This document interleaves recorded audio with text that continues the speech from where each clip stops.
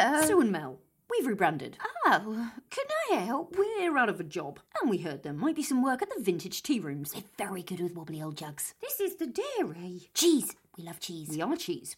Ever handled a stinking bishop? Several times. Susan, do you know of any jobs going round here?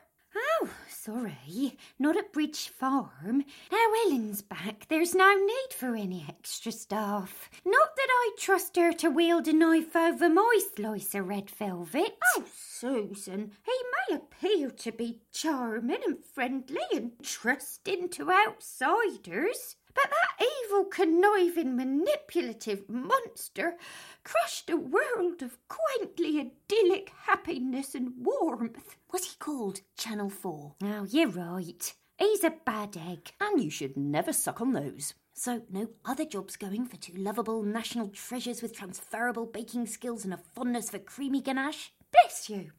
You'd be better off trying Coronation Street. We're a dramatic contemporary village these days. No more gentle whimsy for us. In fact, if I was Channel 4... Here, Clary, I've always wanted a part in Hollyoaks.